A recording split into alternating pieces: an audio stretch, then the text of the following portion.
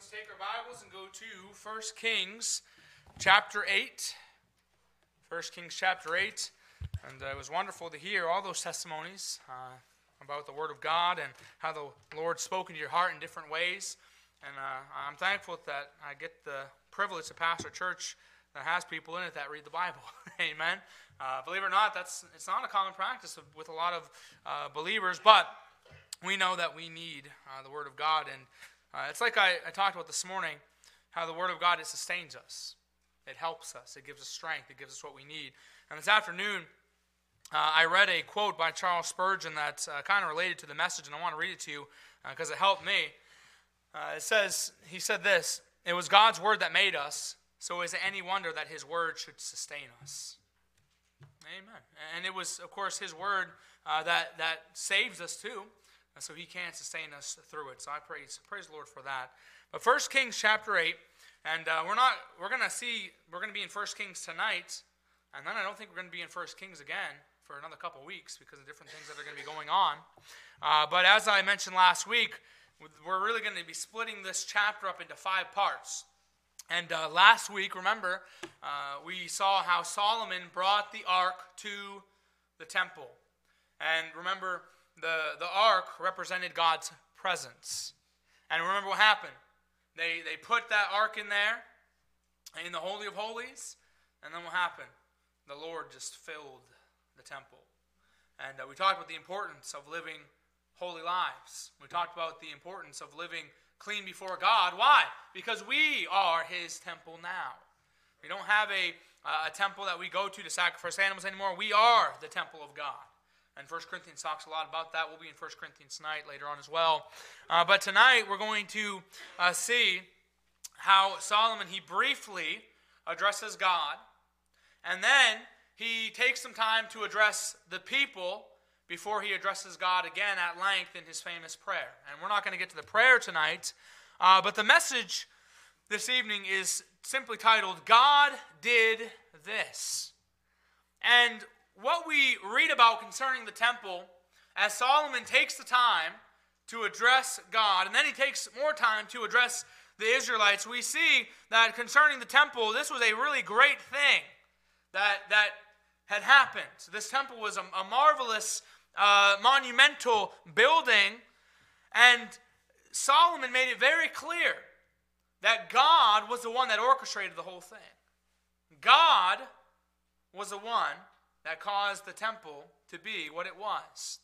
And just imagine how incredible the temple was. I mean, we've been talking about it for weeks, how awesome this temple was. Just gold everywhere. I mean, even the foundation was made of costly stones.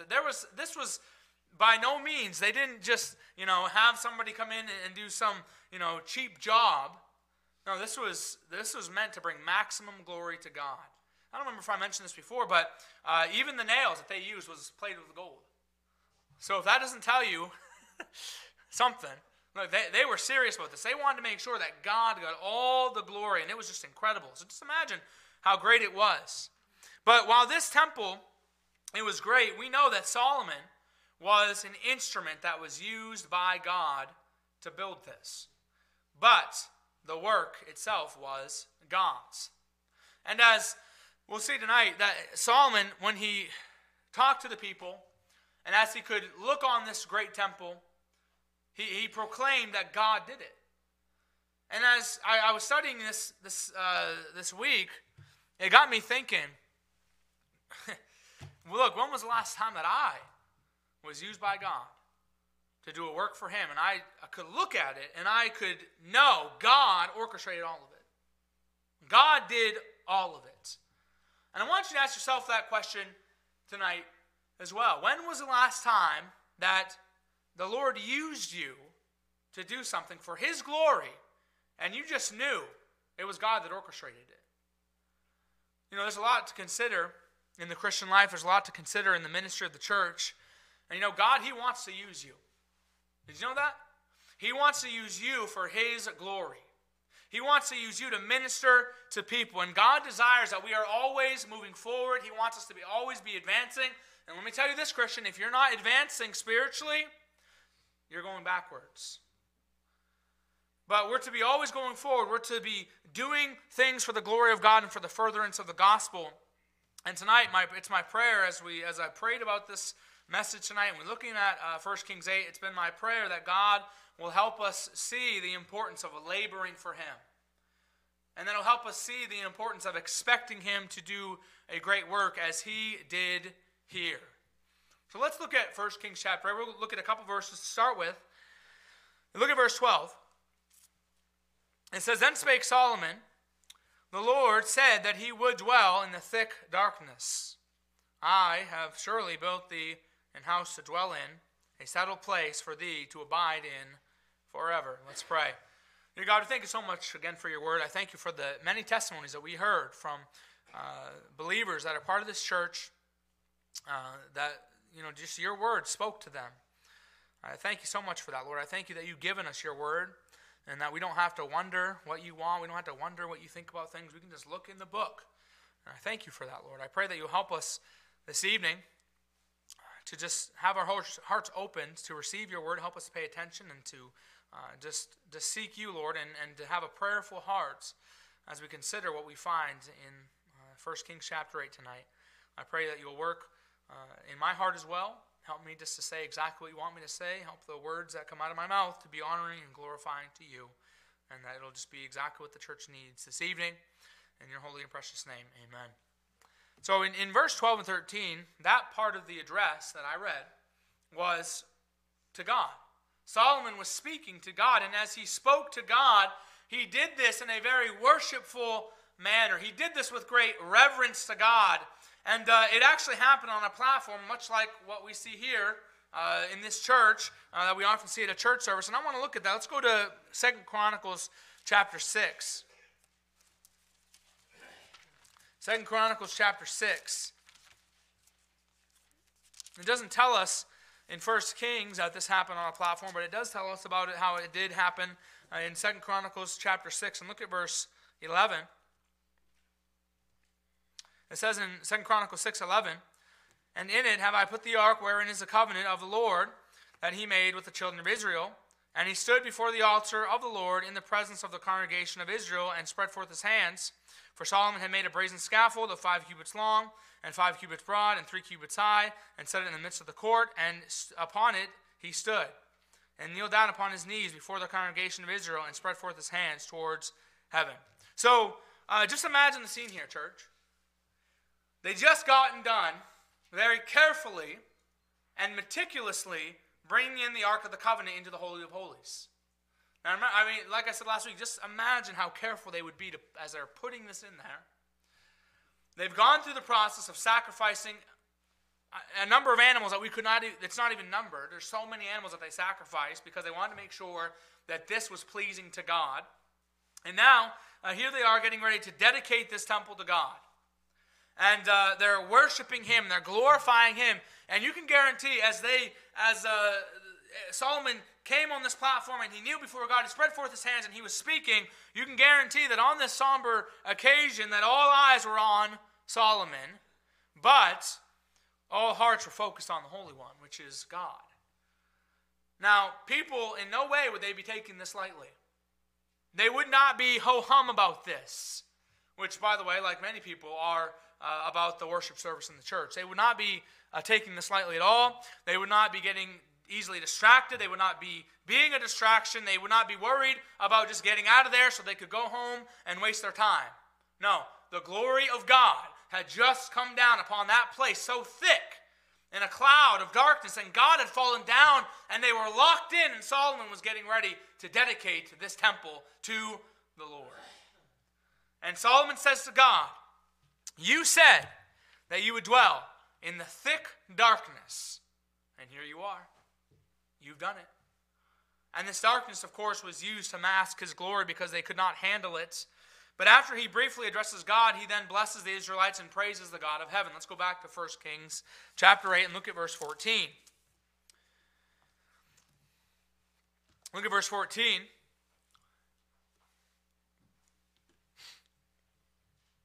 In verse 14 it says, And the king turned his face about and blessed all the congregation of Israel. And all the congregation of Israel stood. And he blessed And he said, Blessed be the Lord God of Israel, which spake with his mouth unto David my father, and hath with his hand fulfilled it, saying, Since the day I have brought forth my people Israel out of Egypt, I chose no city out of all the tribes of Israel to build an house that my name might be therein. But I chose David to be over my people Israel. So we'll just stop there for a moment. As the king, as he turned to the people, he rejoices and he's blessing God for fulfilling his promise. And this promise was the promise to build this temple and use David's son to do it. And we're going to look at a little bit more about that in a moment. But look at verse 17. And it was in the heart of David my father to build an house for the name of the Lord God of Israel. And the Lord said unto David, my father, whereas it was in thine heart to build an house unto my name, thou didst well that it was in thine heart. Nevertheless, thou shalt not build the house, but thy son, that shall come forth out of thy loins, he shall build the house unto my name. Now, we've looked at this a little bit, just to kind of set things up in the past, but God promised this to David. God told David, your son's going to build this temple. He is going to be the one to build this temple. You wanted to do it. It was your desire to do it, but your son's going to do it. And I want to look at that in 2 Samuel chapter 12. And I want to go there because this is nearly word for word what we just read in 1 Kings 8 and what we see in 2 Samuel 7. So go to 2 Samuel 7. Solomon quotes the words of the Lord nearly word for word in 2 Samuel chapter 7. And look at verse 12. It says in verse 12, And when thy days be fulfilled, and thou shalt sleep with thy fathers, I will set up thy seed after thee, which shall proceed out of thy bowels, and I will establish his kingdom. He shall build an house for my name, and I will establish the throne of his kingdom forever. I will be his father, and he shall be my son. If he commit iniquity, I will chasten him with the rod of men, and with the stripes of the children of men. But my mercy shall not depart away from him, as I took it from Saul, whom I put away from before thee. And thine house and thy kingdom shall be established forever before thee. Thy throne shall be established forever. So, again, it's nearly written word for word here, but here we are after all this time, after years, many years, from this moment when God promised David that his son, Solomon, would build the temple. Here we are, and God had come through. And in this, Solomon reminded the people that God keeps his promises. And he never fails. I just want to take a moment to have you consider that. Consider the fact that not a single word of God has ever failed. Now, some of you need that tonight. Some of you need to cling to the promises of God. But do you cling to his promises? I read this story, a true story from the Toronto Ward Museum that tells the story about a 19th century man. And I'm going to try to pronounce this, but his name was Isapo Musiska. Let's try to say that 3 times fast. Talk to me after service. But he was more commonly known as Crowfoot. So we'll just call him Crowfoot. And he was the chief of an Indian tribe, and he was known for his peaceful relations with Canada during a time of great violence. And when the Canadian Pacific Railroad was being built, they needed to build part of it on his land. So the Canadian government, they approached Crowfoot with an offer, and they said, look, if you will give us this land, then for this railroad, then you can ride the train, the railroad, anytime you want. We'll let you do it for free. So they made a deal. And they finished the Canadian Pacific Railroad, and then Crowfoot received this lifetime pass to be able to travel on any railroad or any train that he wanted to, anywhere he wanted to in the entire country. So they put it in a nice, beautiful case. They gave it to him. And this man, Crowfoot, is said to have carried that case around his neck all the time. He carried it around for his entire life, and it entitled him to go everywhere he wanted, wherever that railroad would take him. But there was this one problem. And the problem is, as far as anybody knows, this man, Crowfoot, never stepped foot on any train. He never traveled. He had the right to travel anywhere that he wanted, but he never availed himself to that right. And I say all that to say this: there are a lot of Christians that are like this man, Crowfoot. They possess God's promises. They quote them. They frame them. They may even hang them on their wall and post them on social media, but they never actually make use of them. They never really cling to them. And I love what Charles Spurgeon said. He said that God never gives us a promise that he does not intend for us to use. So tonight, consider that. Do you cling to the promises of God? His word never fails. Now Solomon, he knew that not one word of God would ever fail. And as he fulfilled the promise to build the temple, Solomon gave all the glory to God. Because again, while Solomon was used by God to build the temple, it was God that did it. Now just consider tonight for a moment how monumental this whole thing was. Solomon did that which his father David was not able to do in finishing this temple. He was not allowed to do it. God would not allow David to do it. Now Solomon, he easily could have, in his pride, allowed himself to be thought of as something. But instead, what does he do? He proclaims over and over again, God did this. He was careful to give God the glory. Let's go back to 1 Kings chapter 8. I want to look at a few verses here just to show you how he just gives God all the credit. And you know how easy it is whenever God does something in our ministries or in our life, how easy it is to make an attempt to take the credit. But God deserves all the credit. And Solomon knew that. Look at 1 Kings 8, and look at a few verses here with me. Look at verse 15. It says, And he said, Blessed be the Lord God of Israel, which spake with his mouth unto David my father, and hath with his hand fulfilled it. Look at verse 20. First part of verse 20. It says, And the Lord hath performed his word. And it also says, And that he spake, and I am risen up in the room of David my father, and sit on the throne of Israel. And look what it says, as the Lord promised. So what is he saying here? Solomon is saying, God hath with his hand fulfilled this. He did this. He performed this. God has done what he has promised to do. And listen, Christian, in this, I'm not only comforted and encouraged by the fact that God will keep every promise that he's ever made, but I'm also challenged to be used by God to do something for his glory. I'm also challenged by the fact that, man, God, he wants me to be a part of something great that is for his glory. And this can really be related to the work of the local church, just as God used Solomon to build his house. I want you to realize that God will build his church, but he just might want you to take part in it. He just might want to use you to fulfill the work of building his church locally. So here we have David took part in this, but Solomon ultimately, he had planned, he prepared, he prayed, and he looked to build the temple of God. And while God ultimately did it, and it was his work, he used human instruments to do it. And he used Solomon to do it. Look at 1 Kings chapter 8 and look at verse 13 what it says. It says in verse 13, I have surely built thee an house to dwell in, a settled place for thee to abide in forever.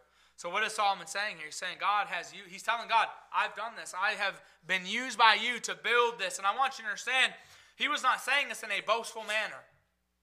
You know, sometimes when people, when they tell us about all the things that they've done for God, sometimes you're like, okay, this seems like this person's boasting. He was not boasting in this. He was simply letting us know that God had allowed him to take part in this, and he was really just thanking God for it. And this really, it teaches us a great truth as a local church.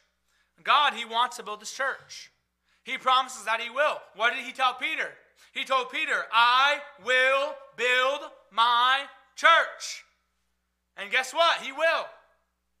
And guess what? He does. And he has been. But he uses people in his church to do it. It does not just happen. He needs willing laborers. Let's go to 1 Corinthians 3. 1 Corinthians 3.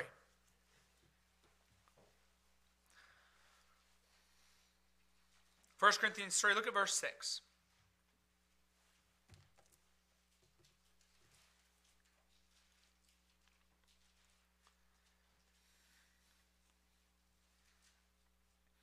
Look at verse 6.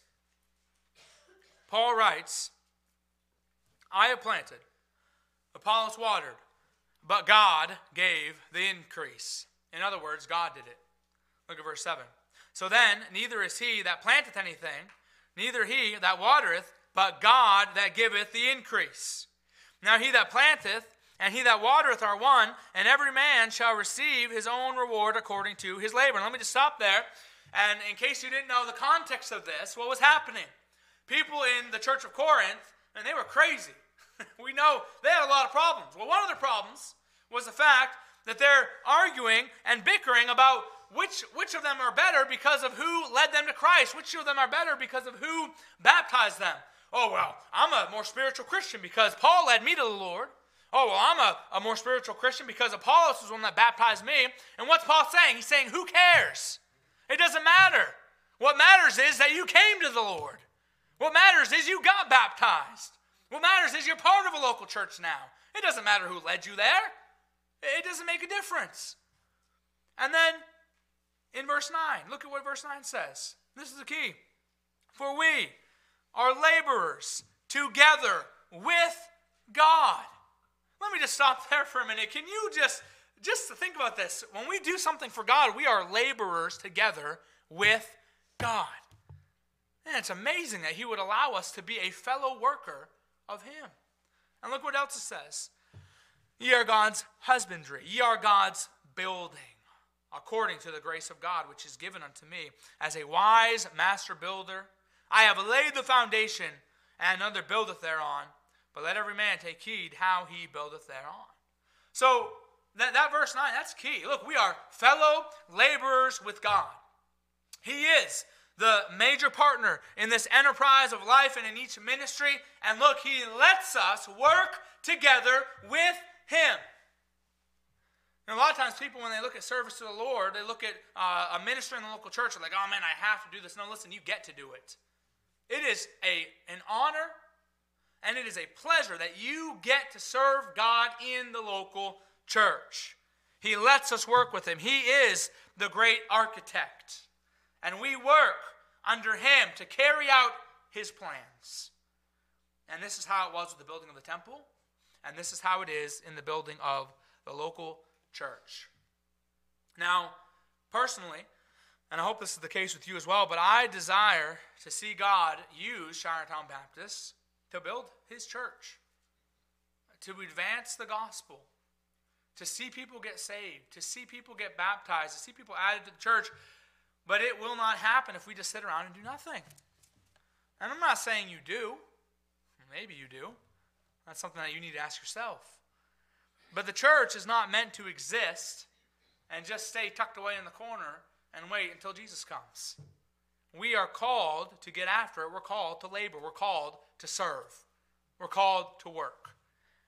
I find it interesting. I've mentioned this before, but in one of the prayers of Christ, in Matthew chapter 9, he told his disciples to pray that the Lord of the harvest would send forth laborers into his harvest. And you know, we should do that. We should be praying for the Lord to send laborers in his harvest. We did that this morning when we prayed for the Taylor family. We prayed that the Lord would send a couple to Chile to help be a co-laborer with them. But then in that very next chapter, Matthew chapter 10, he called and commissioned those same disciples whom he told, pray that the Lord will send forth laborers into his harvest. He called them to be laborers to his harvest. Hey, let's pray for laborers. Next chapter, hey, you're going to be a laborer. Let's go. Let's work. Let's serve. So look, while you should pray for God to send more laborers in the harvest, while you should pray for God to send more laborers to this church and to the work of the ministry, you need to labor as well. You need to be involved as well. So I want each of you to ask yourselves a very sincere question, and I don't answer it out loud. I want you to just think about this in your own mind. What am I accomplishing for God? What am I doing for God? How am I taking part in building his church? Am I being a good fellow laborer with God? You know, I've had, in the last couple months, I've had the great honor of something that normally doesn't happen very often, where I've had a couple members of our church that have approached me, and They said, Pastor, I want to do more. I want to serve. I tell you what, when that happens, you almost have a heart attack. Because that doesn't happen very often. And I thank God for that. That's exciting when people want to do more. That's exciting when people in your church want to serve. So what do? We get them plugged in. We get them on board. We give them something to do before they change their mind. Amen. But what about you? What are you doing? Do you know there's no shortage of things to do for Christ? Did you know that? There is so much to be done for Christ. There's so much to be done in his local church. And just as it took a multitude of workers, as we'll see, to complete the temple, and we have seen that in the past, just as it took a multitude of workers to complete this temple, it takes many laborers to build up his church, even in a small local church in northern Maine.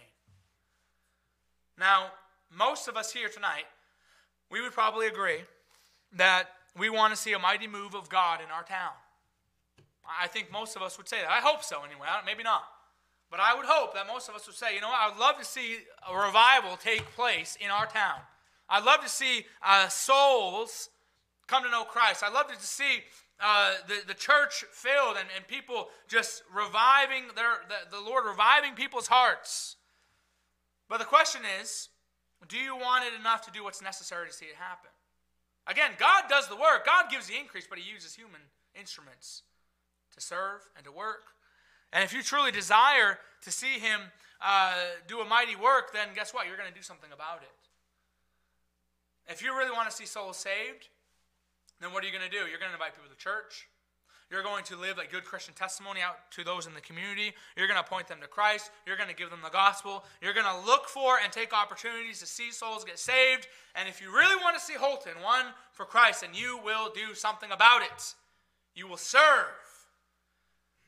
Now, there are many things that I'd love to see God use our church for that will advance the gospel message. But you and I that are here tonight, we need to pray and we need to work hard. And that's what we see with the temple.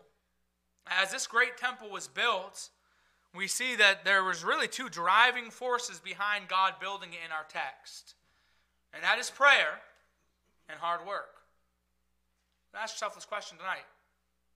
Am I praying and am I laboring? Let's go ahead and go back to 1 Kings chapter 8. I want to get it drilled in our heads tonight that only what we do for Christ will last. You know that? Only what we do for the Lord Jesus Christ will last. But sadly, there are many that are doing nothing for Christ, and therefore they have nothing that will remain when their works are tried before their master when they're in heaven. And that's a terrible thing. Now you've likely heard the saying before. I remember Paul mentioned it one time in Sunday school. That saying that goes, some people are so heavenly minded that they're no earthly good. You ever hear that saying before? Well, I would submit to you tonight that most people are so earthly minded that they're no heavenly good. And let's just be real. That's how it is a lot of times. We're so focused on the things of earth that we are of no heavenly good. We don't invest in the eternal. I'll just give you a case in point that we've seen recently. I'll probably make some people mad when I say this. But let's just take for a moment the outrage of Christians for this whole situation with Brittany Griner, the basketball player. Now look, I'm not trying to get political or anything. If you want to be mad about that, then be mad about it. That's fine. You want to be passionate about that, then be passionate about it. But we ought to be more passionate about eternal things. Right? We ought to have more passion and more zeal and more boldness about the things that are going to last for eternity. We're so consumed. And again, look, I struggle with this too. We get so consumed with that which has no eternal significance. We're consumed with self-gain. We're consumed with self-pleasure. And in doing so, we are just wasting our lives. And all the while, there's a holy God that sent his Son to be brutally murdered to pardon our sin. And he wants to use each of us for his eternal purpose. And all the while, many are doing nothing. And you may say, well, why such urgency? Well, I'll tell you why. Look, our church should have a sense of urgency when it comes to the gospel, and when it comes to the things of Christ, and when it comes to serving, because souls are dying every day and they're going to hell. We should have urgency because life is short. We should have urgency because we don't want to waste our life chasing after meaningless possessions. We should have urgency because we should desire to see God do such a great work in this church and in our ministries so that we can do what Solomon did and be able to look at it and say, God did it. And this comes about by prayer. This comes about by hard work and laboring for God. And I want to look at the matter of prayer real quick. Again, we're looking at 1 Kings chapter 8, verse 17. And I just want to thank God that he hears and answers prayer. Thank God for that. And I love what A.W. Tozer said. He said that God answers prayer not because we are good, but because he is good. And praise God for that. And he answered David's great prayer of faith in regards to the temple. Let's look again at verse 17. And it was in thine heart of David, my father, to build an house for the name of the Lord God of Israel. Now, we already looked at this, but I just want to reiterate this. This was David's heart. This was David's desire. This was David's prayer. While David did not get the blessing of building God's house, his prayer moved the hand of God, and it enabled his son Solomon to build it. And it was not only in his heart to see it happen, but he earnestly prayed for it to happen. Even when he knew, okay, I can't do it, he earnestly prayed that Solomon would have the opportunity to do it. Let's go back to 1 Chronicles 29. And we see this great prayer of David as he just asks God to allow Solomon to build this temple. And it's interesting to me, as we read this prayer, it's called in my Bible David's thanksgiving and prayer, and then the last 2 or 3 verses, he makes a request. He goes on and on and on with thanking God, praising God. God, you're this. God, you're that. You're awesome. And then he asks God what he wants to ask him. You know, we could use a lot more praise in our prayers, couldn't we?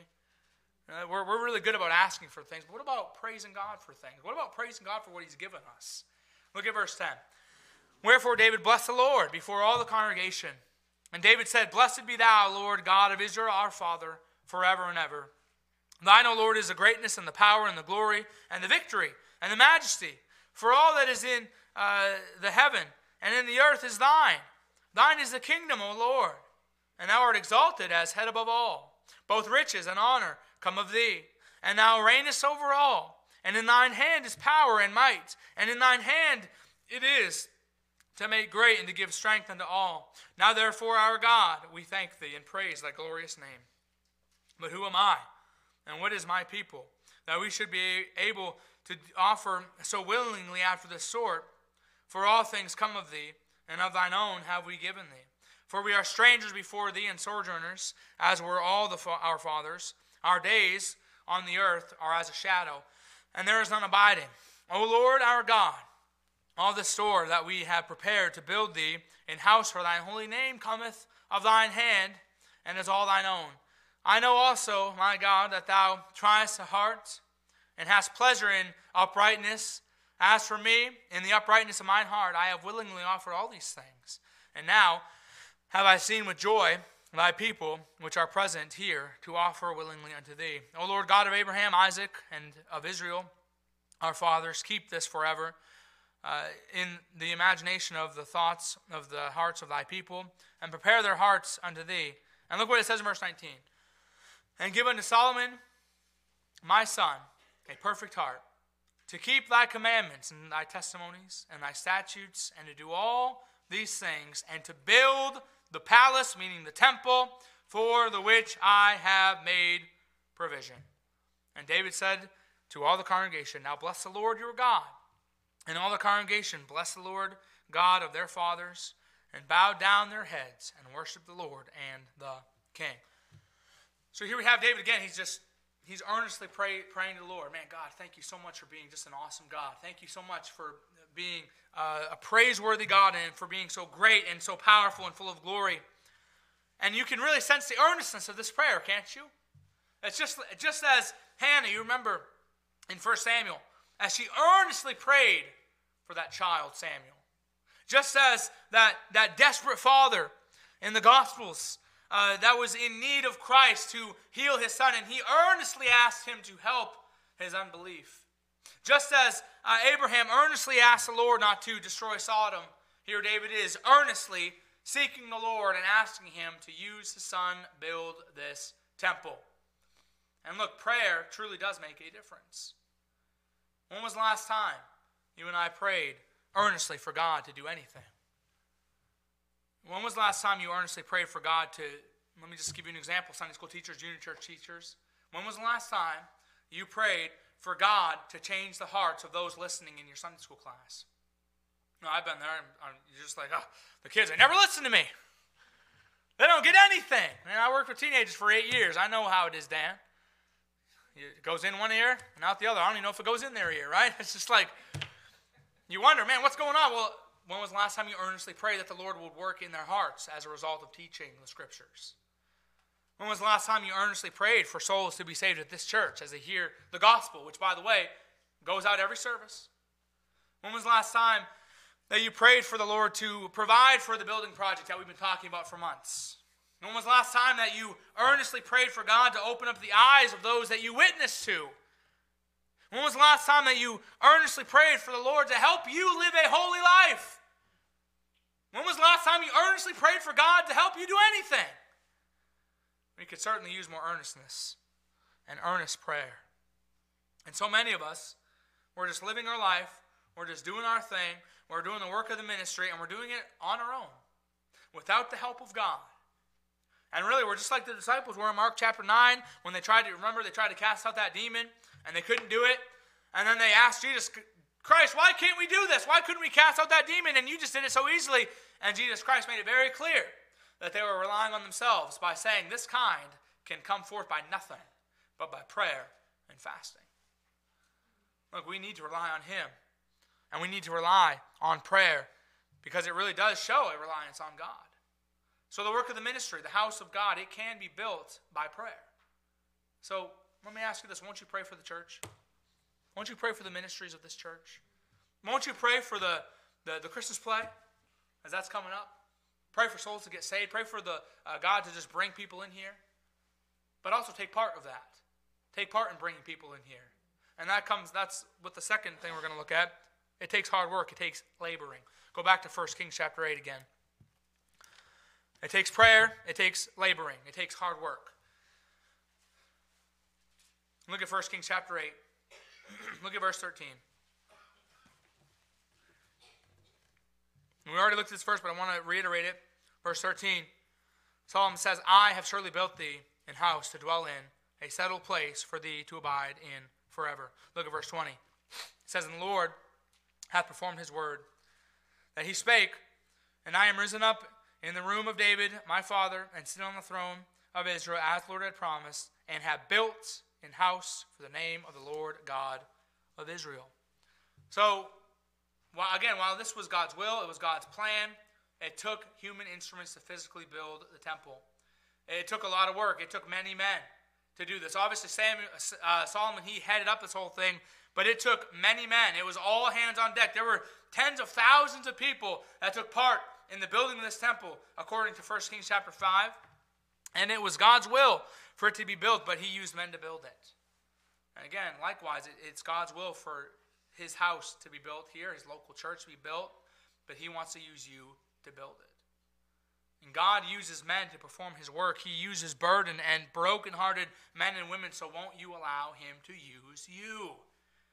So tonight, what I want to do is I just want to call on our church to pray for God to do great things for his glory, but I also want you to allow him to use you to do it.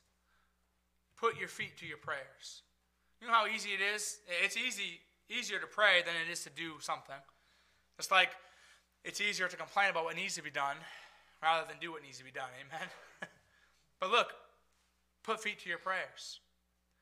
Pray for souls to be saved and pray for souls to be added to this church, but put feet to your prayers by actively looking for opportunities to share the gospel and by actively looking to invite people to hear the gospel be preached here. Put feet to your prayers. Pray for God to build your Sunday school class, to build your junior church class, to build whatever ministry it is that you may be a part of, but put feet to the prayer by working hard, by studying diligently, and by doing your part. Pray for the Lord to lead us and guide us and provide financially for the future of the church. And again, I'm just going to keep bringing it up because I want you to keep hearing this, but pray for God to provide financially for that building project, whether it means that we build here or we build on another piece of land so that we can see His church grow. But put feet to the prayer by giving financially as the Lord leads, and also working to advance the kingdom of heaven by being involved in a ministry at this church. Pray and labor. Pray and labor. Pray and labor. It was God's will, we know, for that ark to be built to save those 8 people. But guess what? Noah had to build the ark. Right? Is that what the Bible says? I'm pretty sure it tells us that Noah built the ark. It didn't just magically appear. It was God's will for Goliath to be killed, but David had to go out and face him. It was God's will for the Ninevites to repent, but Jonah had to preach. And we know Jonah ran away, and God took care of that, didn't He? He said, you're doing it whether you like it or not. It was God's will for Israel to be released from the grips of Pharaoh, but Moses needed to go to him.